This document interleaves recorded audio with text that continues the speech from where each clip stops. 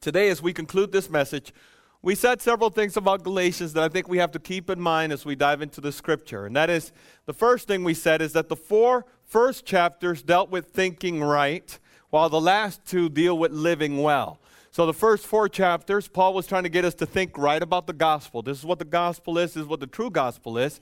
And therefore, as we think rightly, then we live well into it. And the last 2 chapters talk about the practice of those who live by faith. We live by faith.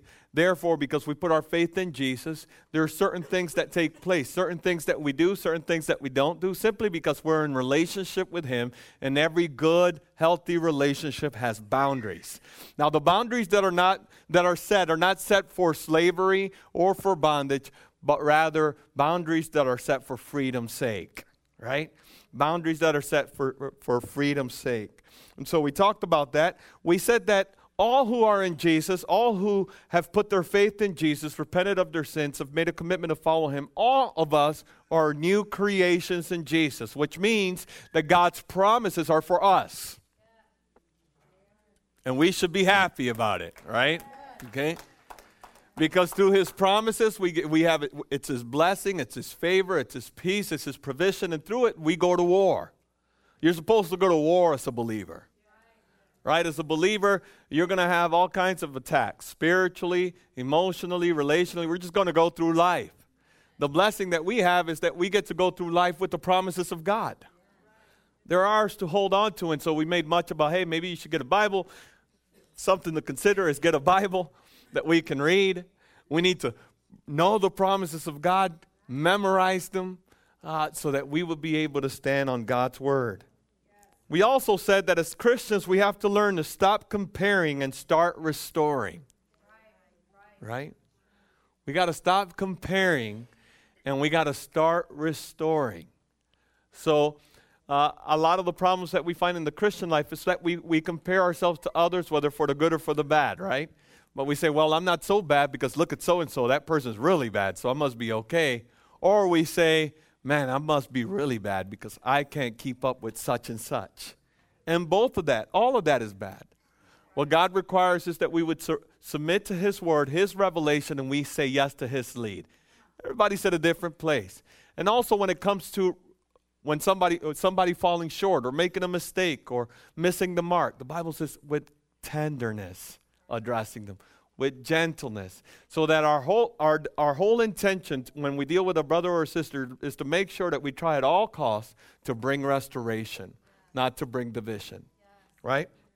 So we will pick up Galatians chapter 6 through 10, which is the last verses that we didn't get into last week. We got through the latter portion in the very beginning, but not that middle portion. And we believe, I believe that this strongly identifies what we believe we're about. We say here at The Rock that we want to pray strategically, number one. So every month you have a new prayer focus, right? We're praying for the nation of Israel. We're asking for God to bring salvation over that land. We're praying for the worship team and Pastor Laura's leadership. We're asking for God to give her creativity and wisdom and direction and unity. God to pour out His Spirit over the worship team as they're a blessing to us, right? Aren't we thankful for them?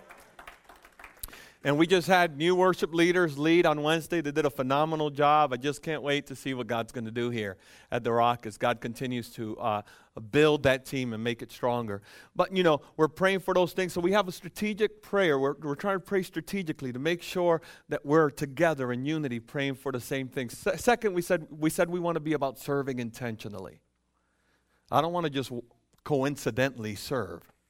I want to be about serving the people of God. We want to learn to serve each other here in the house. We want to learn to serve in our community. We want to learn to serve in our respective workplaces. That's why we pray at the different schools within our area. And that's why we get involved with the YMCA and do all the different things that we're doing, trying to be in Fountain Square because we're trying to be of service and of blessing.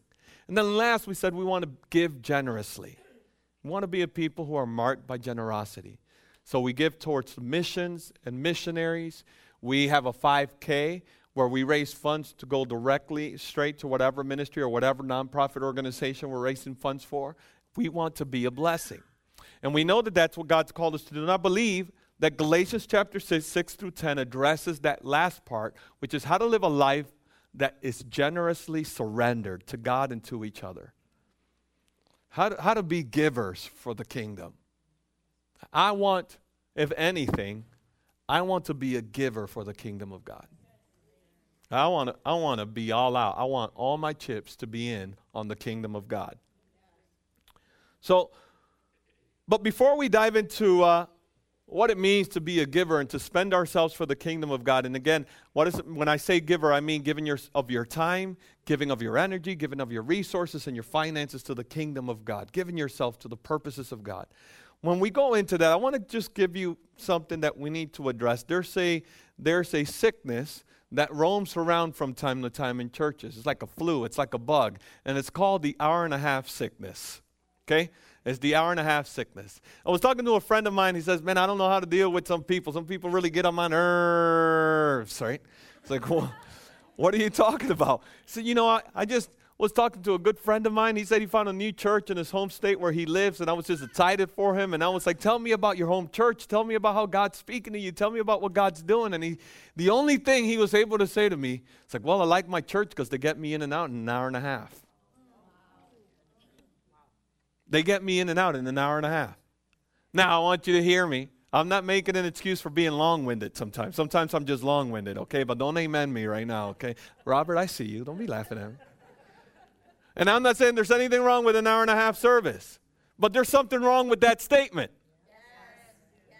Right? The statement is, I like my church because they get me in an hour and a half. And without us knowing, what we're doing is we're being sedated to this idea that all our spiritual formation and all our spiritual growth and all of the spiritual revival that we need in our lives can happen in an hour and a half. And in doing so, we're not awakening to the fact that we hunger and thirst for a relationship with God and with each other. Not awakening to the fact that we're not growing in our faith. Not awakened to the fact that we're losing our families. By the time our kids graduate from school, they get 20 to 30,000 hours of secular humanism. And we think that if they get spiritual formation for an hour and a half, it's good enough. We're losing our families to the world. We're losing our opportunity to grow in intimacy with God and each other, and we're missing out on embracing God's destiny for our lives when we embrace this idea, well, I like my church because they get me in and out in an hour and a half. As a matter of fact, this message is going to be for those who are saying, I am ready for my life to be about Jesus 100%. And I'm not saying that necessarily needs to take place here at this home ground. I'm not saying that. But I am saying that today this message is for the person who says, I am ready to give my life fully to the service of the kingdom of God, whatever that may look like. And so because we're talking about surrendering to God fully, this message is going to be uncomfortable. Right? Because when God calls us to follow him, no one is comfortable. Not me, not you. There are things that God tries to, begins to point out in our lives as he says, okay, you're following me, let's deal with that. I share with you sometimes, that happens in the middle of worship. We think we're in that holy of holies. We're in that sweet place where we get the goosebumps and God's moving and we're speaking in tongues. And then Jesus is like, great, so awesome. Obey me in this. And you're like, oh. God, I was in a good place. I rebuke that. Where did that come from? The Holy Ghost. That's what that came from. Right? I am talking about following Jesus into deep places where our lives no longer are ours, but they're his. I am talking about today about saying, I say yes to the cross and yes to eternal life. And I am saying that as you hear this message, I want you to listen to this and say, Holy Spirit, I want to grab onto what you have to say and only what you have to say. Galatians chapter 6 through 10 reads this way. Let the one who is taught the word share all good things with the one who teaches. Do not be deceived, God is not mocked. For whatever one sows, that will he also reap. For the one who sows to his own flesh will from the flesh reap corruption, but the one who sows to the Spirit will from the Spirit reap eternal life. And let us not grow weary of doing good, for in due season we will reap if we do not give up. So then, as we have opportunity, let us do good to everyone, and especially to those who are of the household of faith. Some translations read like this. So then, as we have opportunity, let us do good to just one or two or three people. Let us do good to those people that we like. Let us do good to the neighbor that lends us the equipment that we need. Let us do good to... That's not a good translation. But sometimes we live it that way. I'm going to walk away from that one. Monique, that was just too loud. Okay, all right. I agree with you, sister. So then as we have opportunity, let us do good to everyone, and especially to those who are of the household of faith. Thank you for your word. Communicate it today. Move in power. Move through us for your kingdom. In Jesus' name we pray. Amen. Paul is now instructing the church again on how they're supposed to live life. And he gets into this place where the church has to understand, or he wants to lead the church to kind of live their lives in a very generous way. And he says to them that the church is called to share all good things. And the key word there, share, is koinonia, known as koinonia, really koinoneo. And that word basically means to be in communion with, to be in partnership with, to invest one's lives into another and let that person invest their lives into you.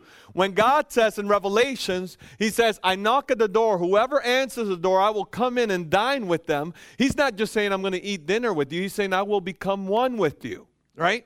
So the whole idea when we have communion is we're becoming one with God and we're becoming one with the believers. And so what God is saying, the way that we're supposed to do Christian life, the way that we're supposed to follow Jesus is to do life with other believers and become one with them and share all good things. And here particularly, Paul is instructing them, be a blessing to your leaders. Be a blessing to those who teach you the Word of God. Be a blessing to those who are your pastors. Bless them financially. Bless them with an encouraging word. Bless them with the resources that God has given you. And this is very consistent with the way that Paul speaks to the church over and over again, right? He says in 1 Timothy chapter 5, the elders and pastors who direct the affairs of the church are worthy of double honor, especially those who work in preaching and teaching. For Scripture says, do not muzzle an ox while it is treading out the grain, and the worker deserves his wages. And again in 1 Corinthians chapter 9 verse 14, Paul says in the same way the Lord commanded that those who proclaim the gospel should get their living by the gospel. So Paul is trying to instruct the people of Galatia to be givers and to be a blessing to their leaders. Why? Number one, because Galatia was going through some time where false teachers were coming in, right? And there were good teachers who stood the ground and preached the truth. Right? And he says, you got to honor those people who are preaching the truth. There's a lot of false teaching going around in today's culture. We have to be mindful to bless those who are being a blessing to us. Number two, because Paul cares for a fancy religious way of saying sound doctrine. What does sound doctrine mean? Paul cares for the truth being preached. That really matters. And he knew that a time would come where the truth was going to be compromised, when the truth was going to be slimed. And he wanted the church to uphold those who taught the truth. So what does that mean? What is Paul saying then to the church in relations to all this? It means this. Paul wants us to value the authority that God's placed over our lives. And Paul wants us to value the contribution that we can make into the kingdom of God. Let's just pause there for a minute. Today, there are two errors that if you and I are going to be fully devoted to Jesus, we cannot make. Number one, we cannot make the error of just trusting leadership blindly. Anybody with me today? Amen. Right? We live in a day where we cannot just trust leadership blindly. We cannot just receive what people are saying. We got to see the fruit of their lives. Right? We got to see what's coming out of their lives, what's coming out of their ministry, what are they really saying. This is line up to Scripture. We can't make the error of just accepting what people say blindly, because then we will be drinking some Kool-Aid. And the ending is not so nice. Right? But at the same time, I fear that most of our culture has swung the other direction and they have rebelled against authority altogether. And we celebrate things that sound good and have some truth in it, but they're really lacking. We say things like, only God can judge me. That means I'm not accountable to anyone. We say things like, I don't put my eyes on men because man is going to fail me, so I don't trust man. That means I'm not walking in fellowship or in communion with anyone. Right? We say things like, I don't need anyone to instruct me in anything. The Holy Ghost is my teacher. I just do what the Holy Ghost tells me to do. These teachers aren't equipped anyway, and that means I have no authority in my life. And that is very dangerous grounds. And I'm going to say it. And I'm telling you this, if you decide to go to another church, if the Lord called you to be a part of another movement or not, I just want you to grow and be healthy, no matter where God called you to be. But you and I need to be under authority. What does that mean? We need to submit to the Lord Jesus Christ as Lord and Savior.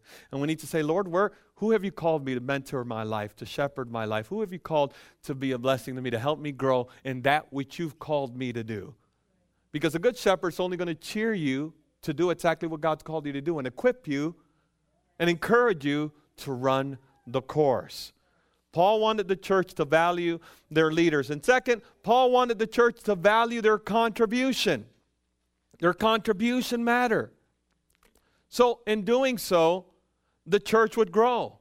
Why? Because number one, in teaching the truth, we partner with the Holy Spirit, who is the Spirit of truth, and the church is strengthened. And secondly, because in serving well, we become like Jesus, and the church is strengthened.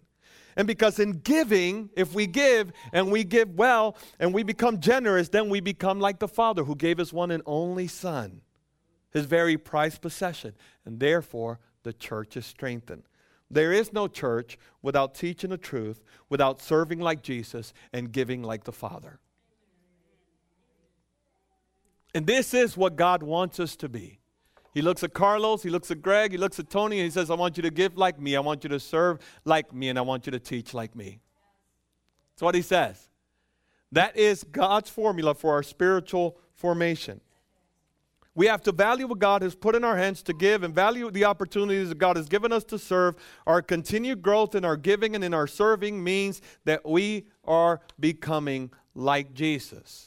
Now, Paul is aware of the fact that we tend to gloss over some of the more difficult things of the walk of the faith, such as giving and serving.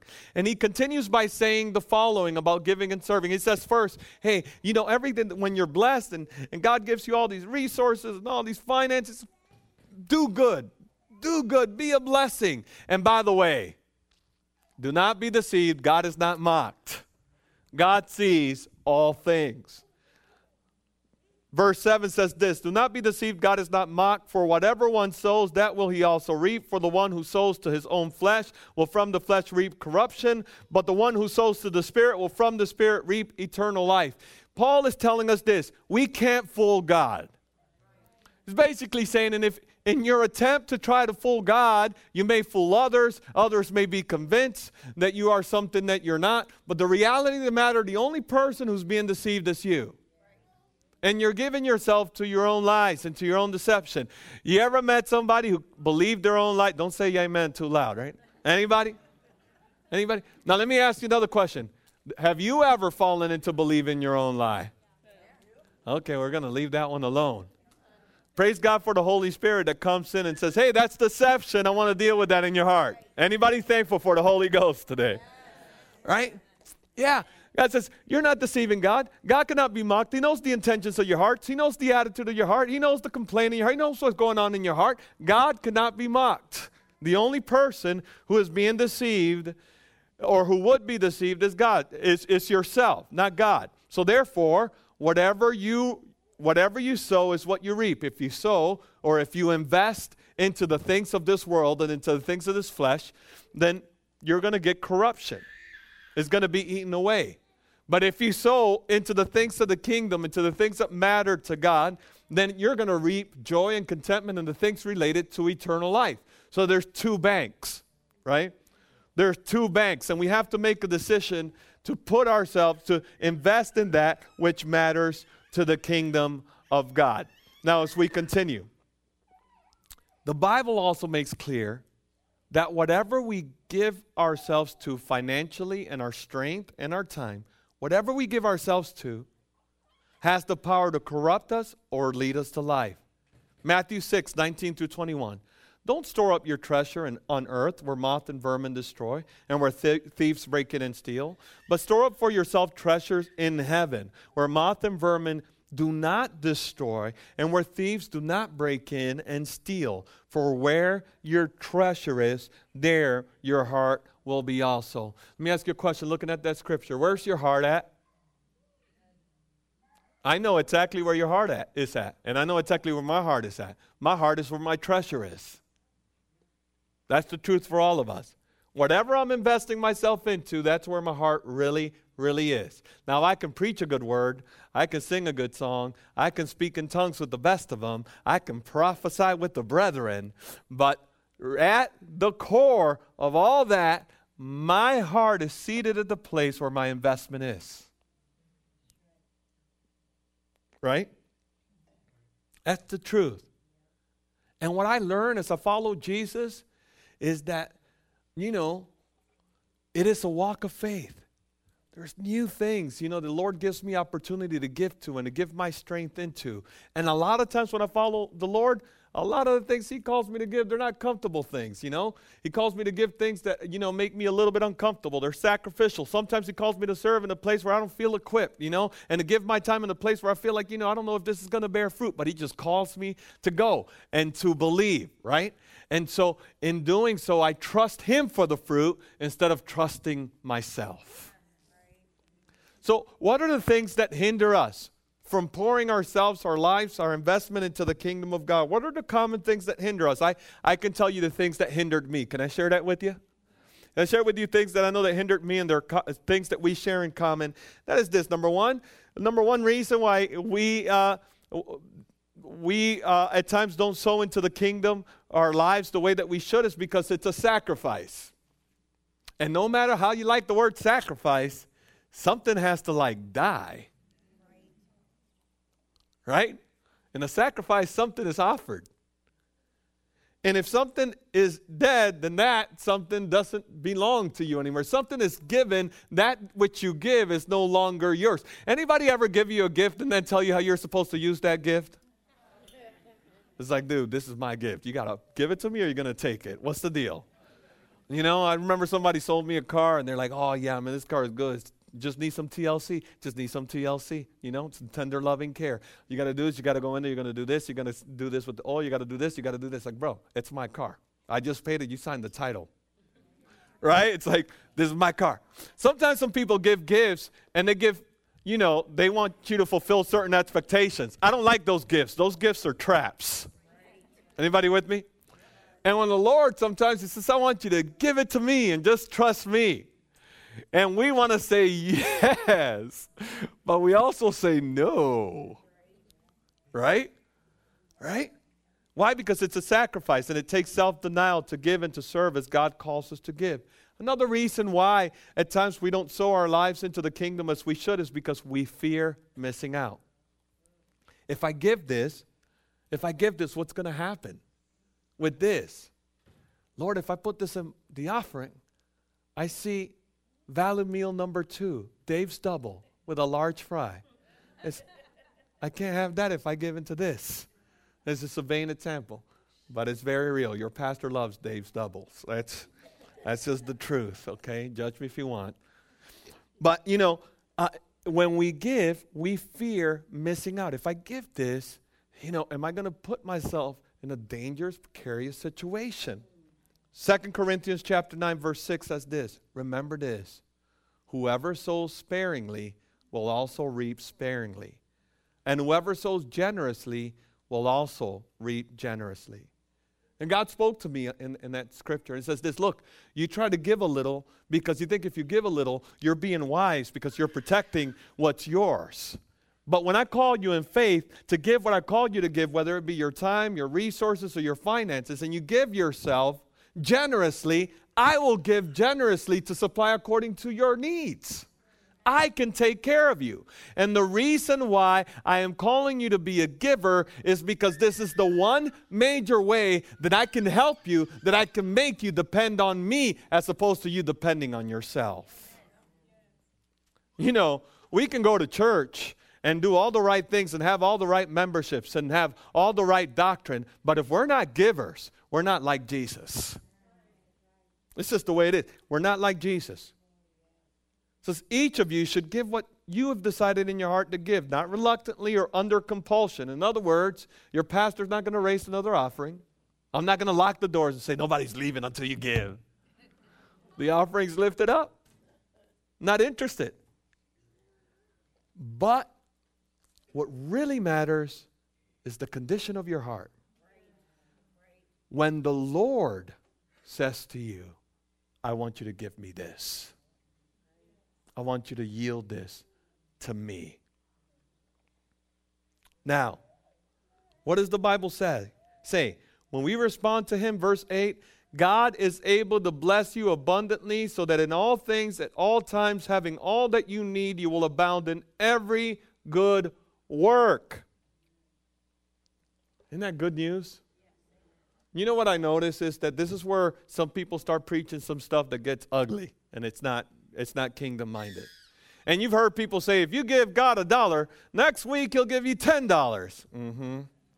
You give God $1,000, and a year from now, this time you're going to get a return of $10,000.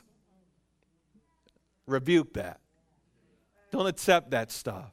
I share this all the time. Somebody was preaching they had you ever been to church where they have a little sermonette for the offering? And they had like a good 20-minute sermonette just for the offering. Lady said, you're like a 45 in the hand of the Lord. Bang, you're deadly. So you should give a $45 offering. I was like, wait a minute. Something's fishy here. Right? And my friend next to me says, man, I'm so glad she's not preaching on 357s. I thought, man, me too. But I don't even have a 9 to give. Sorry, that's kind of sad. But here's the deal. You know what I found in my life?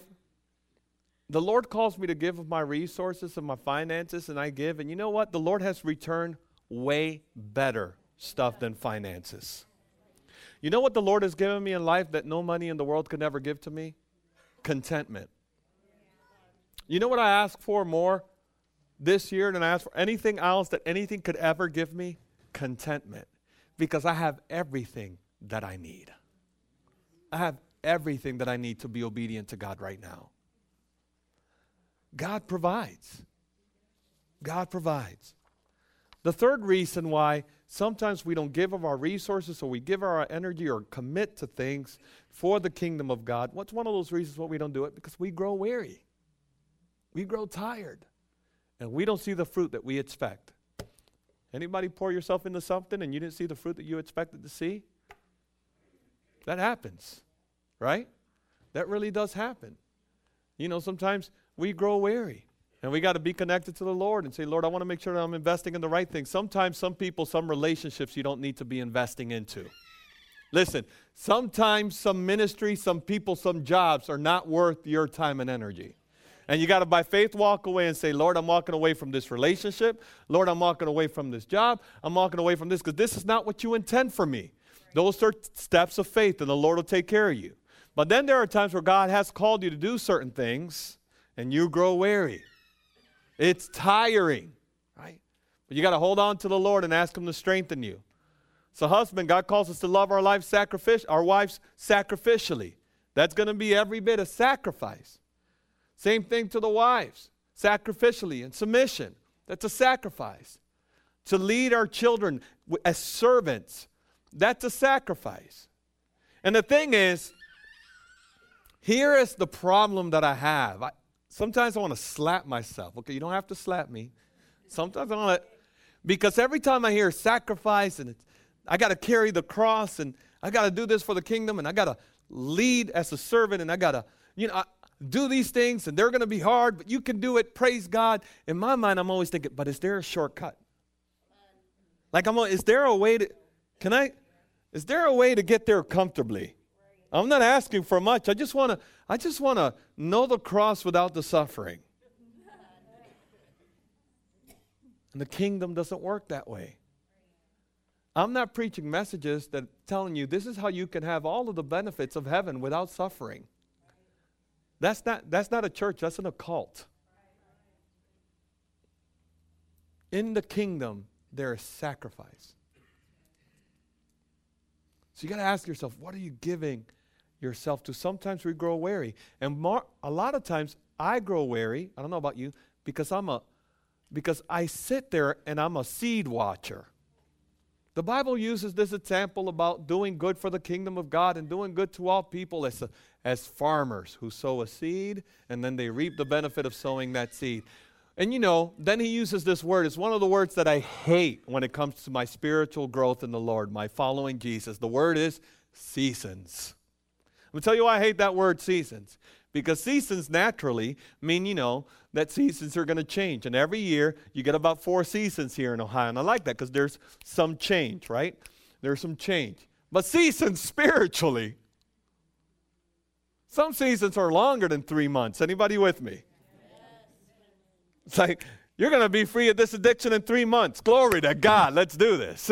You're going to be free from lust, period, in 3 months. Praise the living God. Anger is not going to arrest you anymore. Praise God. In 3 months, just 3 months. Some seasons, they're long. You're going to invest in this person, and just next week, you're going to see the incredible fruit out of their lives because they're responding to everything you're pouring into them. Come on, Jesus. Anybody wants to be a pastor in that church. But it's not the way of the kingdom. Sometimes seasons are like, I don't even want to put a year on it. But they're longer than 3 months. Anybody a witness today? They're longer.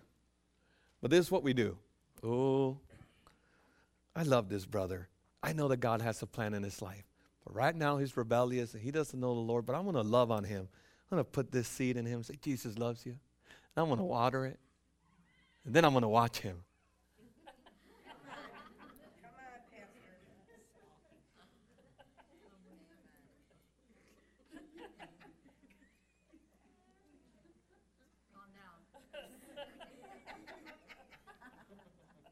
I know it's been 2 days, nothing's happening, but I know he's going to be free and bearing all the fruit of the kingdom in 1 week.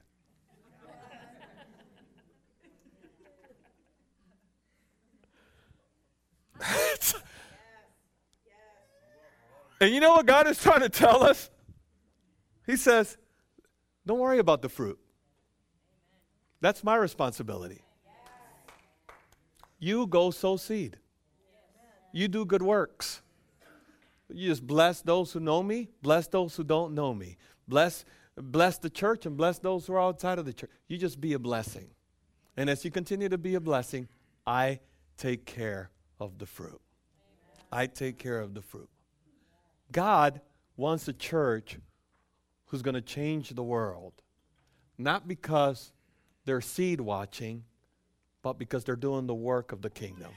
They're giving, they're spending themselves, they're spending their energy, they're grabbing a hold of kingdom vision for their lives, and they're moving forward for the greater good, for the kingdom of God. And so as we close today,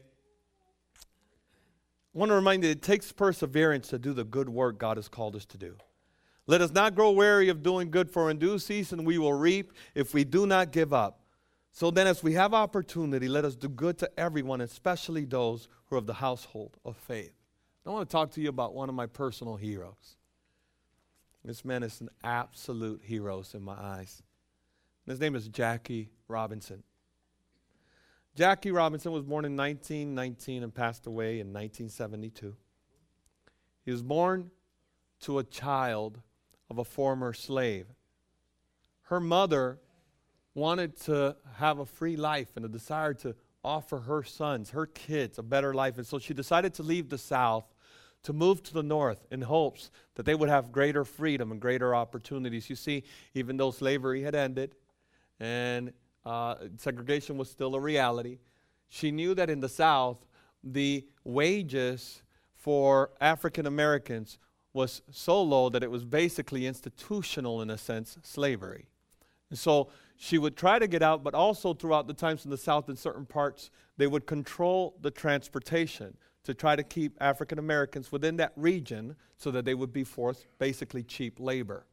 But she said no, and she escaped where she lived so that she can offer her family a better life. And in the midst of that reality that she lived in, she had one of the most humblest attitudes that we can ever hear about. She raised her kids to have this attitude, and this is the attitude: love your enemies. Bless those who persecute you. And when you're attacked, turn the other cheek.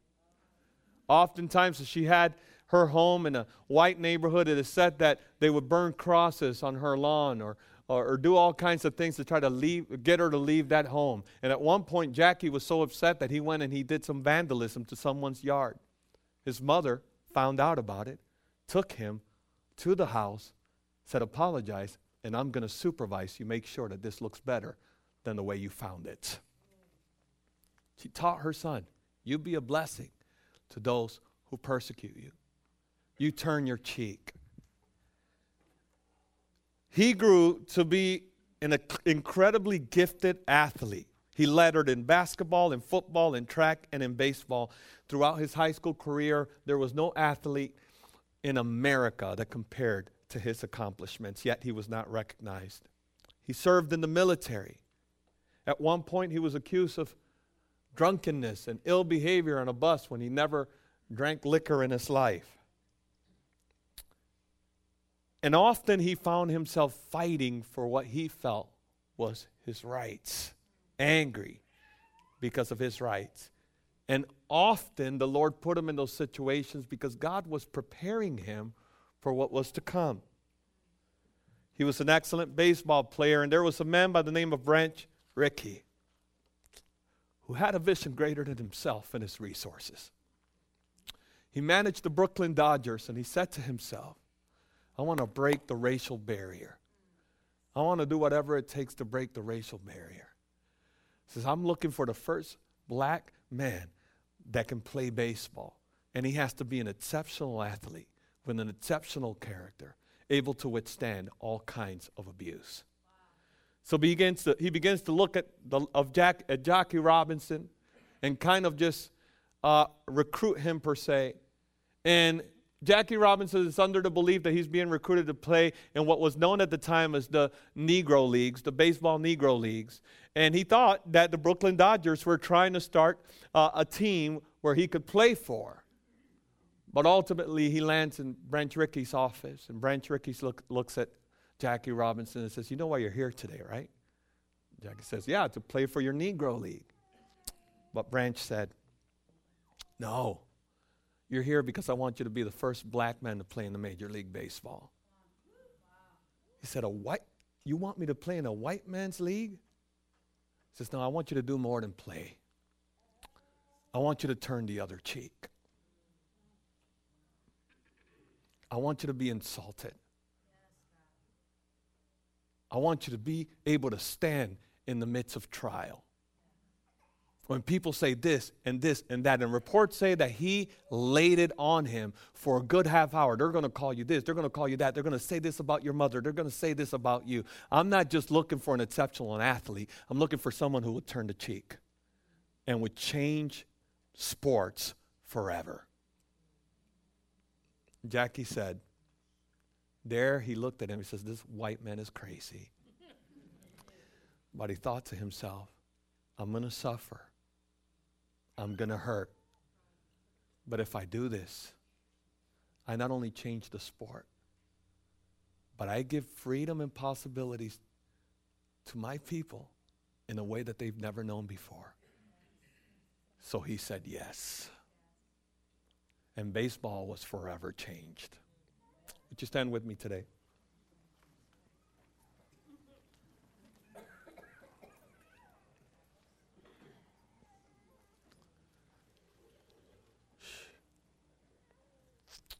Praise God. God's looking at you and I,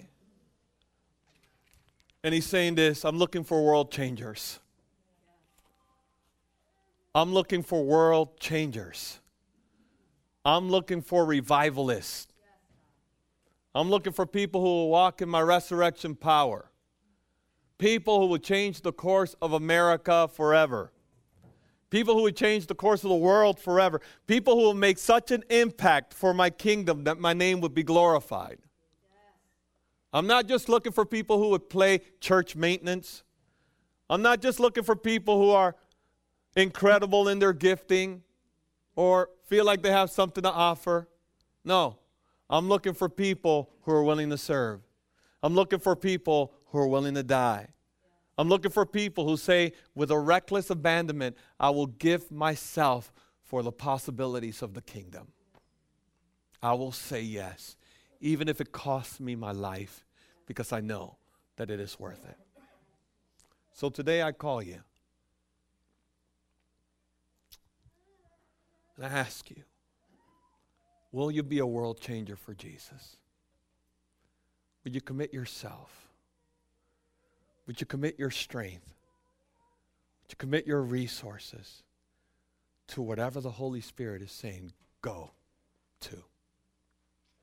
You say, Lord, I say yes to you. And I say no to me, I say yes to you. Let's close our eyes. Let's come to the Lord today.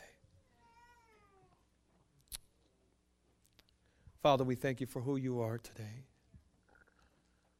And Lord, today, we don't want to grow weary of doing good. Today, we don't want to invest ourselves into things that don't matter. Today, we want to give our lives to a cost greater than ourselves.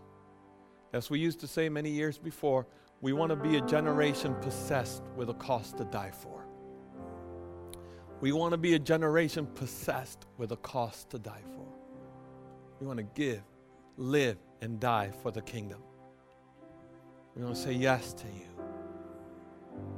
Yes, Lord. Maybe you're here today and you're saying, Pastor,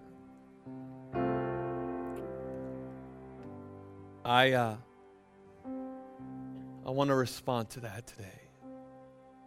I realize that the investment of my time, of my finances, and my energy, and my gifts is not really in the right place.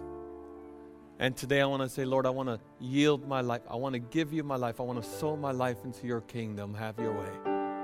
If that's you right now, would you join me at the altar right now?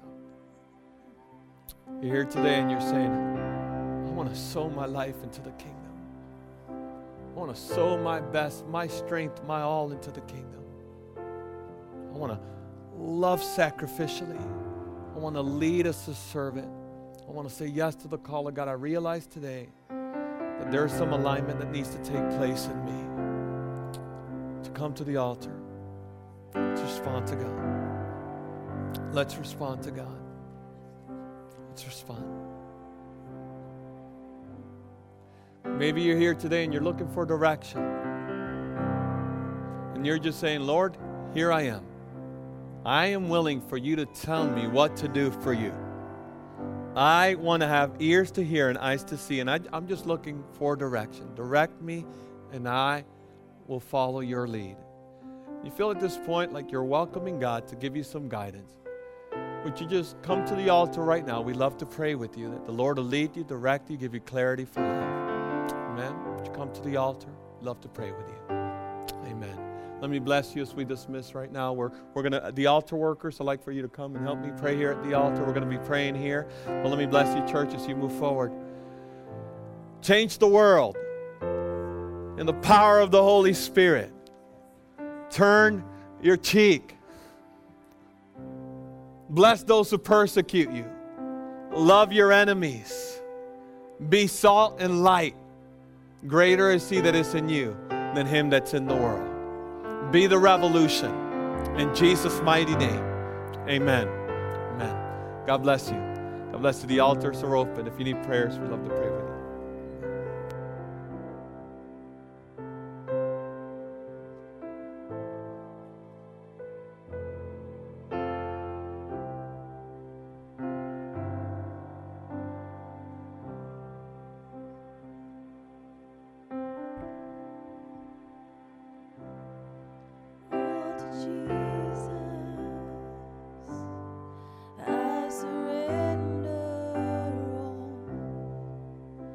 To him I freely give, and I will ever love and trust him.